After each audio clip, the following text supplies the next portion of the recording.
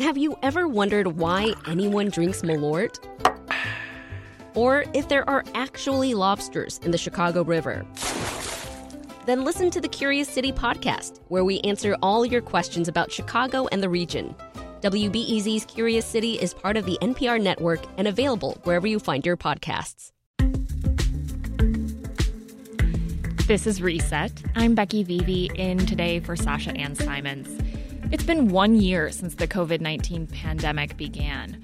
President Joe Biden marked the anniversary with a plan to beat the virus in his first televised primetime address last night. I promise I will do everything in my power. I will not relent until we beat this virus.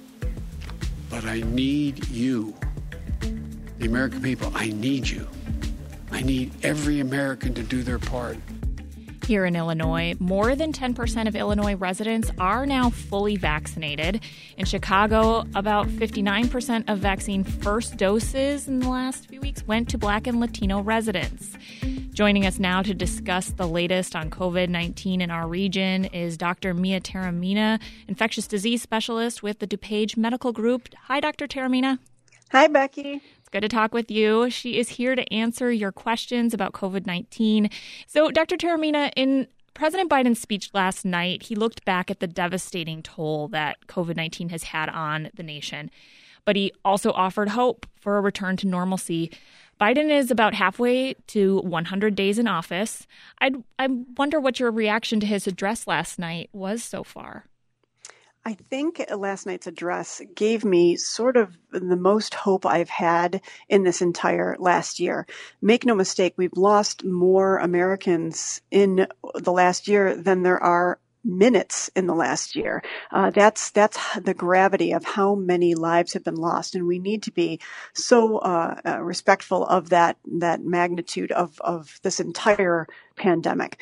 At present, though, we are finally seeing the light. We are seeing these vaccines get into arms. We are seeing an amplification in the rollout where it's not just expectation of hundreds of doses, but thousands and tens of thousands, millions of doses. In order to get to that goal of 100 million doses in the first 100 days, we would need to have 1 million doses a day. And we're seeing, this last weekend, we had close to 3 million doses per day administered. We're getting there. And to continue on with securing hundreds of millions of doses for the U.S. population, we will ultimately be well ahead of the mark when it compares to how vaccine rollout has gone internationally in most other locations. Mm-hmm.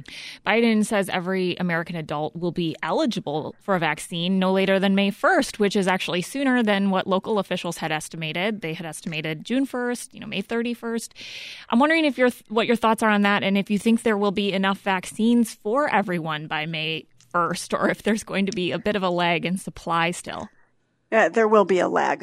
We have some states. I know Alaska actually moved forward with saying vaccine come one, come all this week. And I think other states with smaller populations are to follow in step depending on their supplies.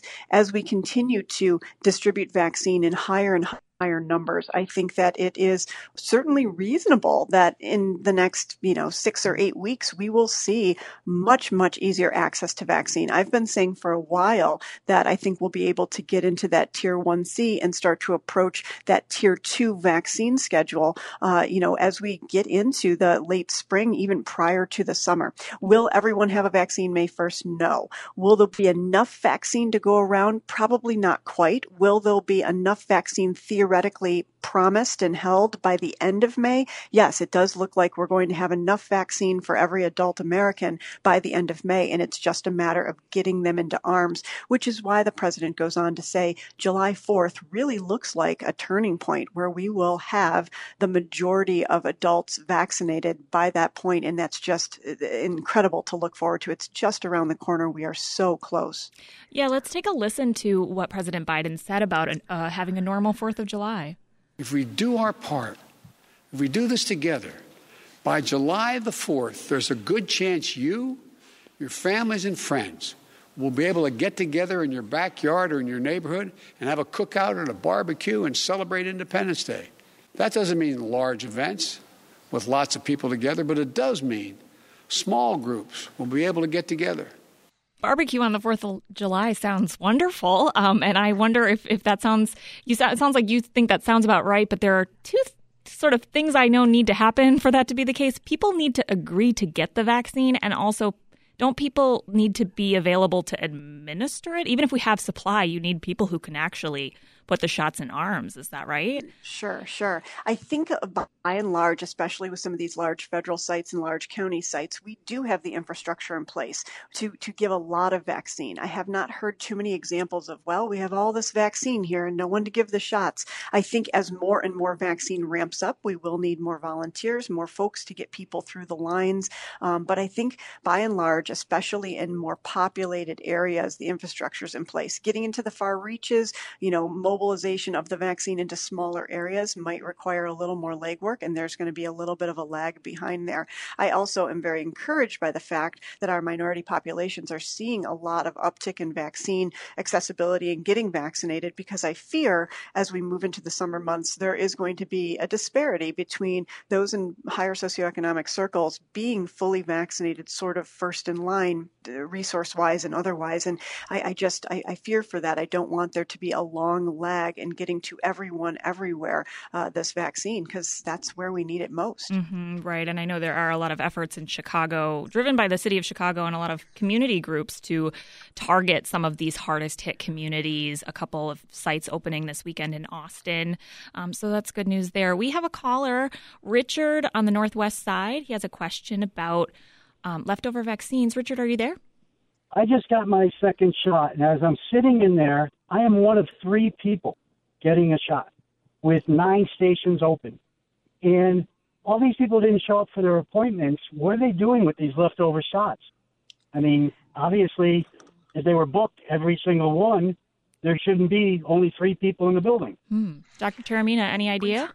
Yeah, we've heard of very little instance of shots going in the trash, so to speak. Nearly every shot is put into an arm, and it's so critical to do that. Depending on the site, if this was a commercial site, if this was a county site, if this was a federally run site, there are protocols in place. Places like the United Center with leftover shots are, getting those into mobilized centers in order to get to additional populations to vaccinate. Certain commercial pharmacies, for lack of a better way of putting it, have a wait list, even if it's not an official wait list, and they're trying to get shots into arms with available customers and folks that are there. I think by and large, more people are being turned away and told there isn't vaccine for them than there are vaccines that are quote unquote being wasted. I think very little are being wasted. So nearly everyone who's administering vaccine has some, whether it's publicly known or privately known policy for what they're doing with leftover vaccines at the end of the day. And I can assure you every effort is being made to get every last shot administered. Mm-hmm. And I've definitely heard stories of folks at the end of the day at Walgreens lucking out, and getting an extra dose. We do know more about how these vaccines can be stored as well. If they don't open a vial, they can hold on to that vial and use it tomorrow. If they open it, there's about 6 doses or so that need to be used if it's Pfizer, and 10 if it's Moderna, if I recall that correctly. Illinois Governor J.B. Pritzker says the Biden administration has delivered on its promises of sending more vaccines to states. He's hopeful that we're ending the pandemic too. And I'm wondering, Dr. Taormina, if you believe Governor Pritzker's right, and if the actual metrics for hospitalizations and deaths and severe cases of COVID are showing that to be true, that we are coming to the end of this. So far so good. We've had a stretch of a number of weeks here where we've had our rolling positivity rate hover below 3%, which is so encouraging. We are going to see an uptick in numbers, especially involving some of the variants, and we will have to be mindful of that as time moves forward here. We are vaccinating at what potentially can be a pace that far outweighs the ability of this virus to mutate if we can continue with the windfall of vaccines we're supposed to be getting by next week, where we're going to start to get 100,000 doses per day in the state, and we're going to start to nationally see that regular 2 to 3 million doses or more administered every day. And that, each infection is an opportunity for this virus to mutate and to spread. So if we can vaccinate faster than the rate of the spread spread of this infection, there is that light at the end of the tunnel. And all signs are pointing towards just an exponential increase in vaccine availability and our accessibility to this vaccine in the weeks to come. So I think we're poised to see a great series of several weeks here moving forward. Mm-hmm. More states across the U.S., including this week Alaska, expanding eligibility of who can get the vaccine. Let's remind folks, though, today in Illinois, who is eligible for a vaccine? Today and next week, in the immediate future, who's currently eligible? At this time, and the issue is there is some kind of interpretation to be had with some of these criteria. Mm-hmm. So, Tier 1 is going to focus on our healthcare workers, our first responders, and folks that's Tier 1A. So our healthcare workers, our first responders, our nursing home residents, by and large, who have had significant access to vaccine and should be vaccinated at this point if they desire to be vaccinated. Moving into Tier 1B, we got into other frontline workers like our teachers, our police, fire, post office workers, and folks like those. We also expanded sort of a bit early to this Tier 1B plus category, which allowed for individuals between the ages of 16 and 64 with certain qualifying health conditions, diabetes, renal disease, cancer, immunocompromised due to organ transplant, severe lung issues, and the like, being considered as a part of that eligible group at this point. Because we just haven't had enough vaccine, generally state and county sites have been limited in their capacity to give vaccine to these individuals, but certain commercial pharmacies have been able to do so. And as time rolls on here, more and more access to the so-called Tier 1B plus individuals has been had. Where the gray areas are the question of I'm a smoker. Do I count? And Mm-hmm. the way the interpretation is if you have underlying lung injury as determined by your physician, you could have some documentation that you qualify. Or do I have is asthma or hypertension explicitly stated in these health conditions? It's not. But again, at the discretion of your provider, providing documentation that this does lead or beget toward a possibility of a worser COVID outcome, Mm-hmm. you could have that documentation necessary for a Tier 1B plus vaccine at this time. Right. And that 1B plus, whatever you want to label it, it's basically people who have these underlying conditions as defined by the CDC. It includes cancer, cancer survivors, pregnancy. I actually wanted to ask what the latest recommendations are for pregnant women right now. So all signs are pointing towards no reservations for giving this vaccine in pregnant and lactating people. Certainly, we do not have a significant amount of data that was done in the trials involving these individuals in order to achieve that emergency use authorization. But now that tens of millions of people in the U.S. have had both doses of vaccine, including our pregnant patients, we are seeing no issues, no reservations, and all signs point toward COVID itself being potentially more detrimental in pregnancy than getting this vaccine. So I personally am recommending it to my pregnant and lactating patients. Oh, good to know. We have a caller in Ravenswood, Marla. Marla, are you there? Hi, Dr. Taormina. Thank you for taking this question. I have an 8-month-old son at home, and my husband and I have been lucky enough to be able to be very strictly quarantined for the last year. And we are, I've been able to be vaccinated. He has not yet, and we're obviously just waiting for that. But my question is, when we are able to be fully vaccinated, what precautions, if any, should we take around other adults who are not vaccinated yet, and then with other children for our 8-month-old son? That's an excellent question, and we did get some guidance from the CDC. We've been kind of waiting on this guidance for the last several weeks, seeing that we are eking closer and closer to that much desired relaxation of some of these restrictions. The CDC updates this week allow for fully vaccinated individuals, and by definition, that's someone that's had 2 doses of a messenger RNA vaccine plus 2 weeks, or a single dose Johnson & Johnson plus 2 weeks. So once that is achieved, fully vaccinated individuals can interact with one another without face masks or social distancing, certainly being mindful of smaller groups and things like that. If you're out and about in public public and there's going to be larger groups, absolutely distancing and mask wearing is still recommended. We also know that fully vaccinated individuals should be able to interact in small groups, single household, with other unvaccinated healthy individuals, which can include healthy kids and healthy young adults that may not have had an opportunity to get vaccinated yet.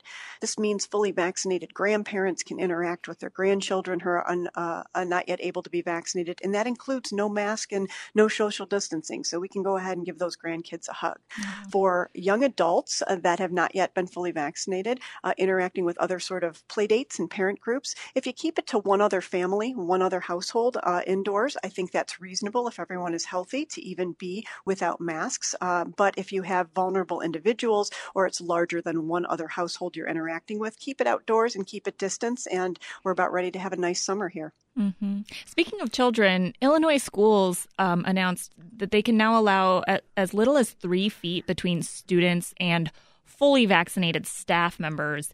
This is new guidance from the Illinois State Board of Education and the Illinois Public Health Department that came out early this week, and it was a surprise to many people. Dr. Taormina, what do you think of this guidance? You know, I think that it was, in many ways, a long time coming.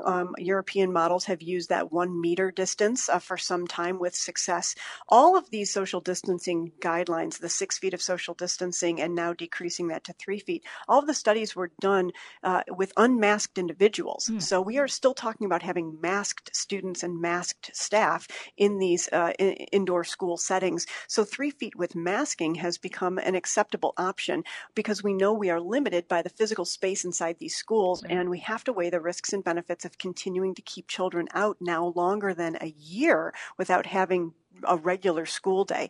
So we're definitely there. Many of our teachers and staff are fully vaccinated or have had at least 1 dose of vaccine, which is encouraging.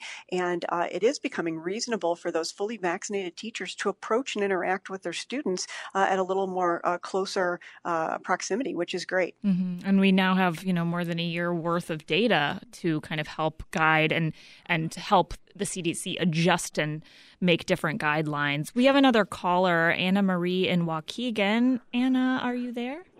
Yes, I am. Oh, go ahead and ask your question to Dr. Taormina. First of all, thank you to both of you for doing this. I had my first COVID shot, and the literature that was given to me said that one should tell the technician giving the shot if one takes blood thinners. What is the interaction between blood thinners and COVID, and should people who take these do unusual things to protect themselves?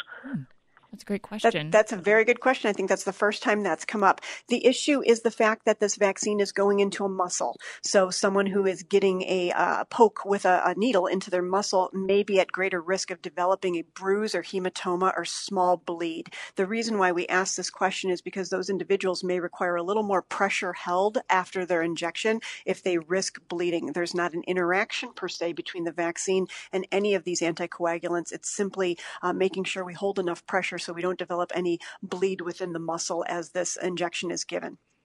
Dr. Taormina, the European Union approved the Johnson & Johnson vaccine single shot, but other European nations have started suspending the AstraZeneca shots over some concerns about blood clots, although no link has been proven. Can you tell us a little bit more about what's going on with that AstraZeneca shot and the blood clots? And I should note, AstraZeneca is not being used yet in the United States.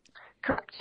We have had individuals in the U.S. that had a single dose AstraZeneca abroad and are due for a second dose, and we're trying to kind of parse out what we do with those individuals that haven't completed their series. This is a moving topic right now. As of 20 minutes ago, again, reinforcement that the blood clot correlation does not appear to be directly linked to the shot itself. There's been some significant complications. These blood clot issues have been fatal in some cases, but it does not appear to be wholly related to the AstraZeneca vaccine. This vaccine is about 63% effective at preventing COVID illness, but just like the other available vaccines, is nearly 100% effective at preventing severe infection and death. So if and when it can get across the finish line in additional countries and even the U.S., it becomes yet another tool in our arsenal. It is a 2-shot series, and the shots appear to be given longer out, meaning the first shot is on day 1 and the second shot is between 8 and 12 weeks later from the literature that I've read. It's not quite ready for real time and not quite ready for applying for emergency use authorization. We're just seeing phase 3 data here, and these hiccups are going to hold it up a little bit. But hopefully we can tease that out, because we are going to need every available approved shot in order to get to the far reaches of this world.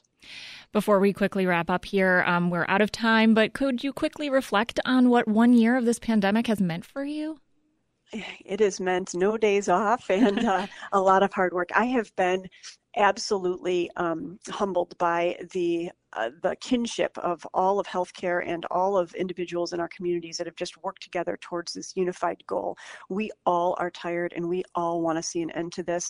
I literally achieve nothing by having this pandemic go on a minute longer. Mm-hmm. So we are so close to the finish line. Keep doing what you're doing. If you're frustrated because you haven't been able to find a vaccine yet, it's coming. Your vaccine is coming.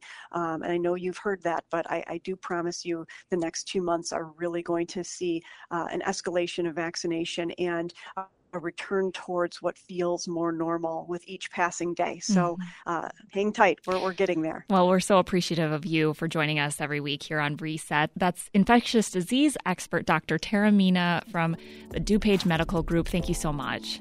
Thanks, Becky. Do you need a break from the news? Well, my friend, Nerdette Podcast is here for you. Our show is all about delight. We laugh about what's happening in pop culture and feature thoughtful interviews with fascinating people. We even have a monthly book club that you can participate in. I could just go on and on about it. I loved this book. It was an experience, I'll tell you that. I discovered authors I had never heard of, and I'm really happy that I did. Come hang out with us. Listen to Nerdette wherever you get your podcasts.